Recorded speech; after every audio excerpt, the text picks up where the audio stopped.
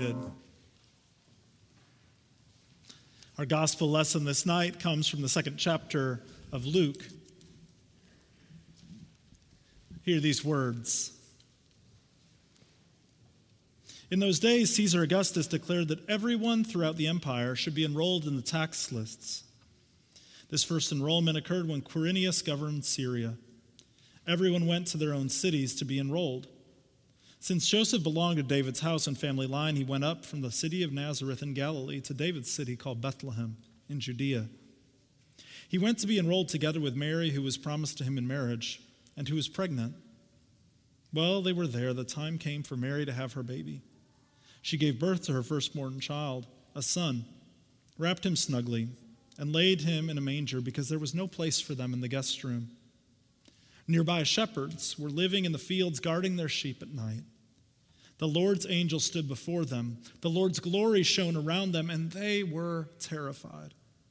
The angel said, "Don't be afraid. Look, I bring good news to you, wonderful, joyous news for all people.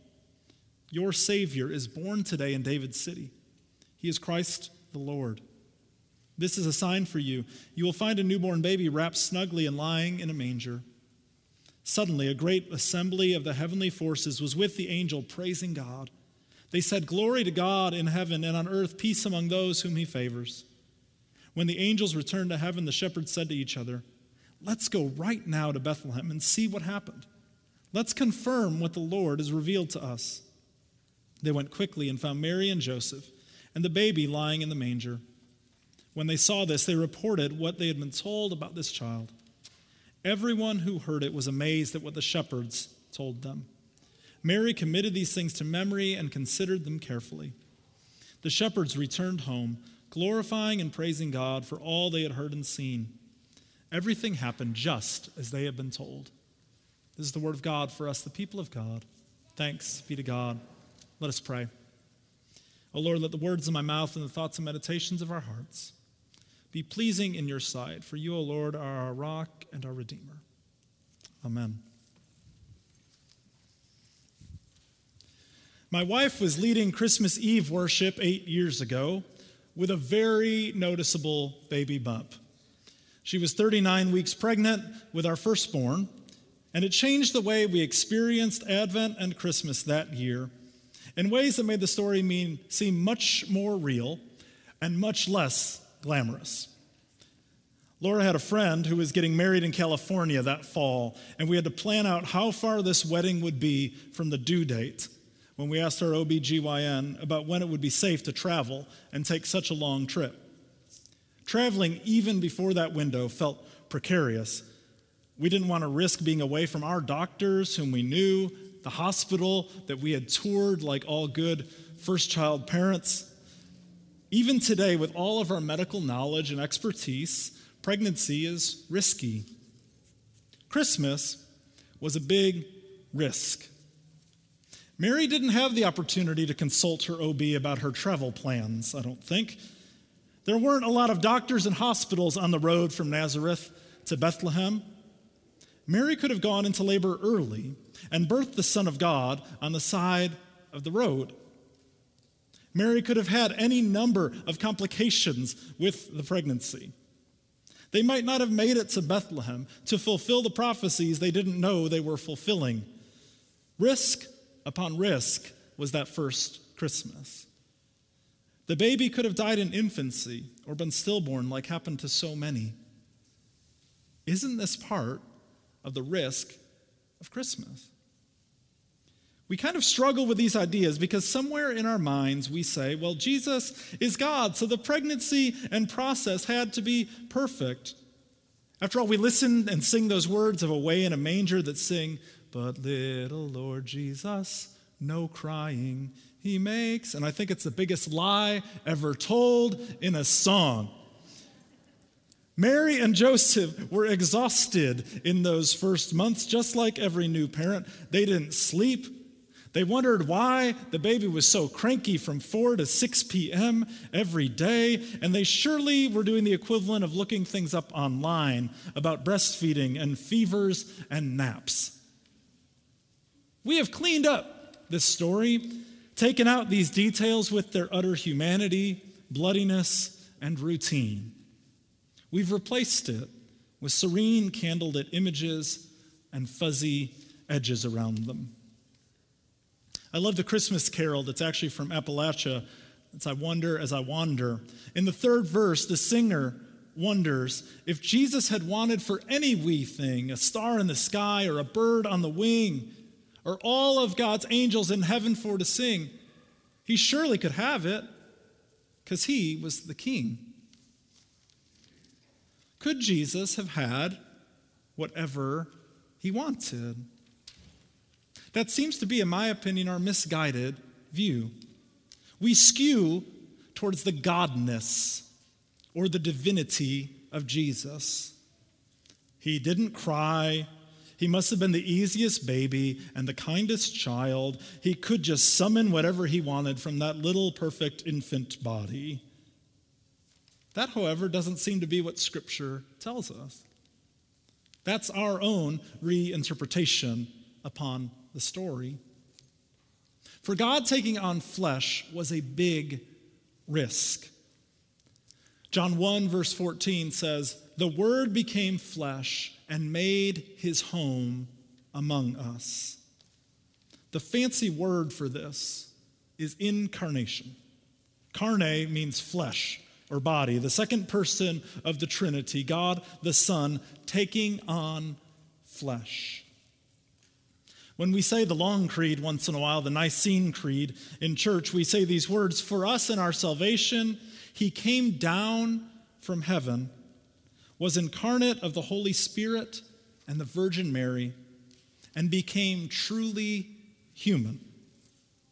Truly human. He didn't just seem human.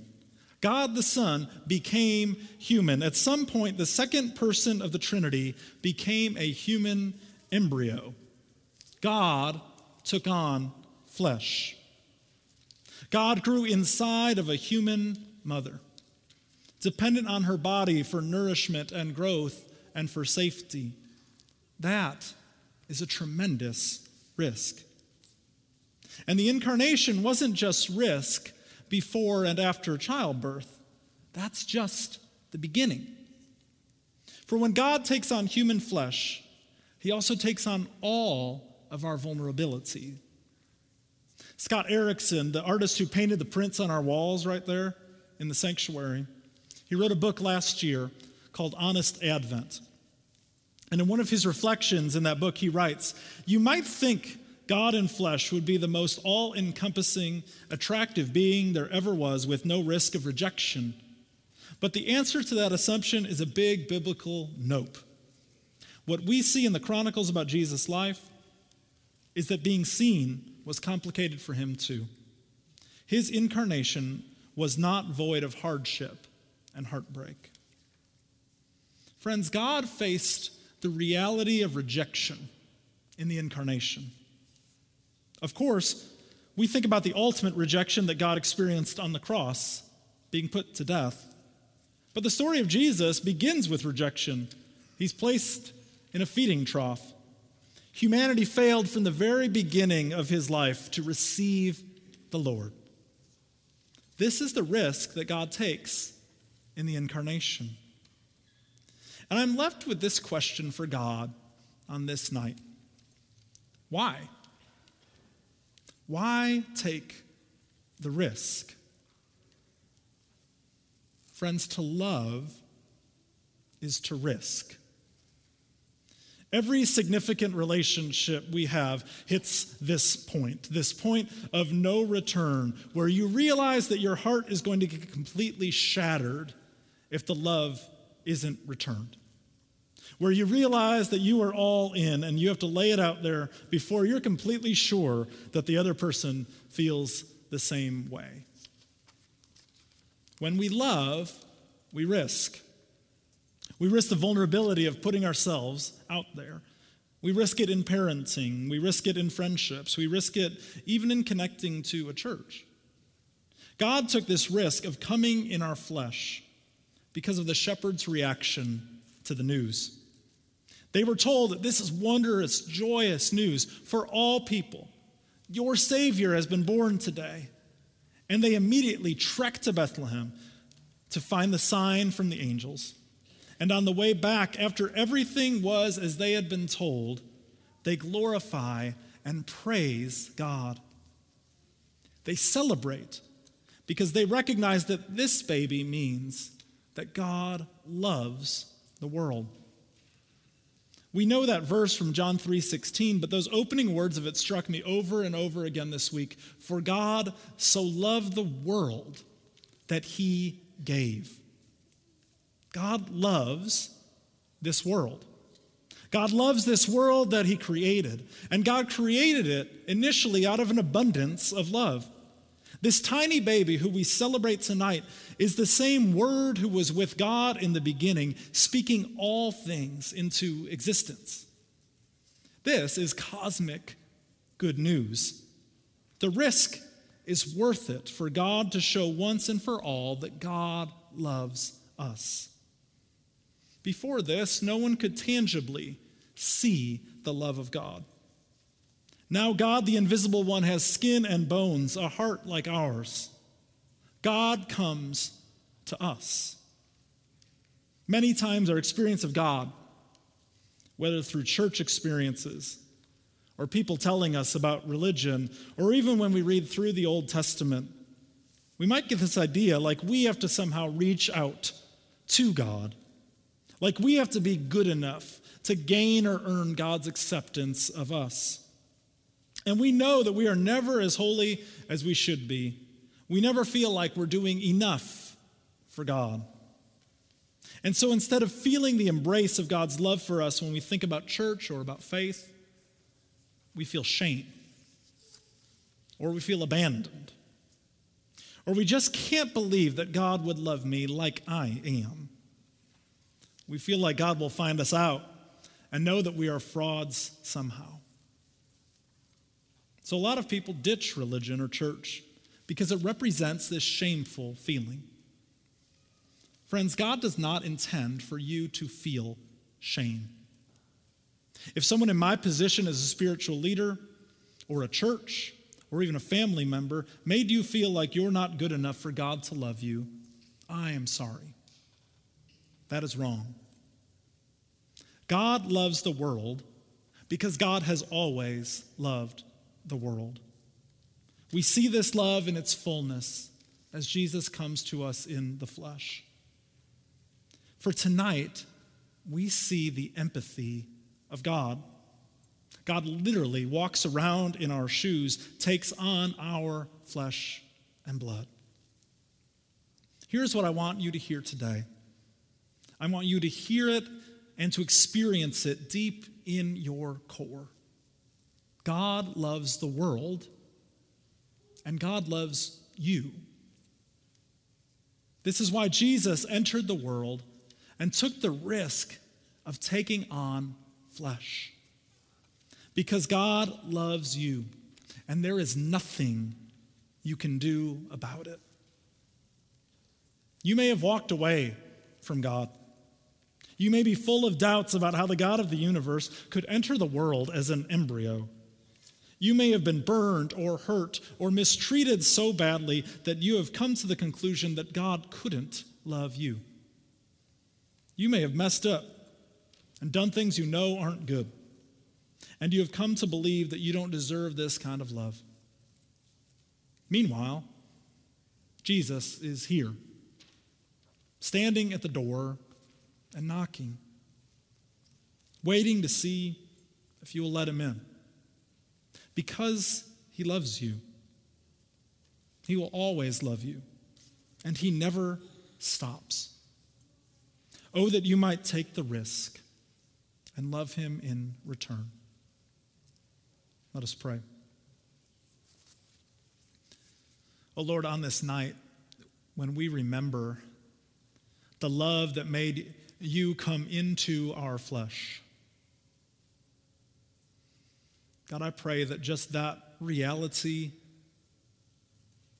of your God with us would sink in deep into our being.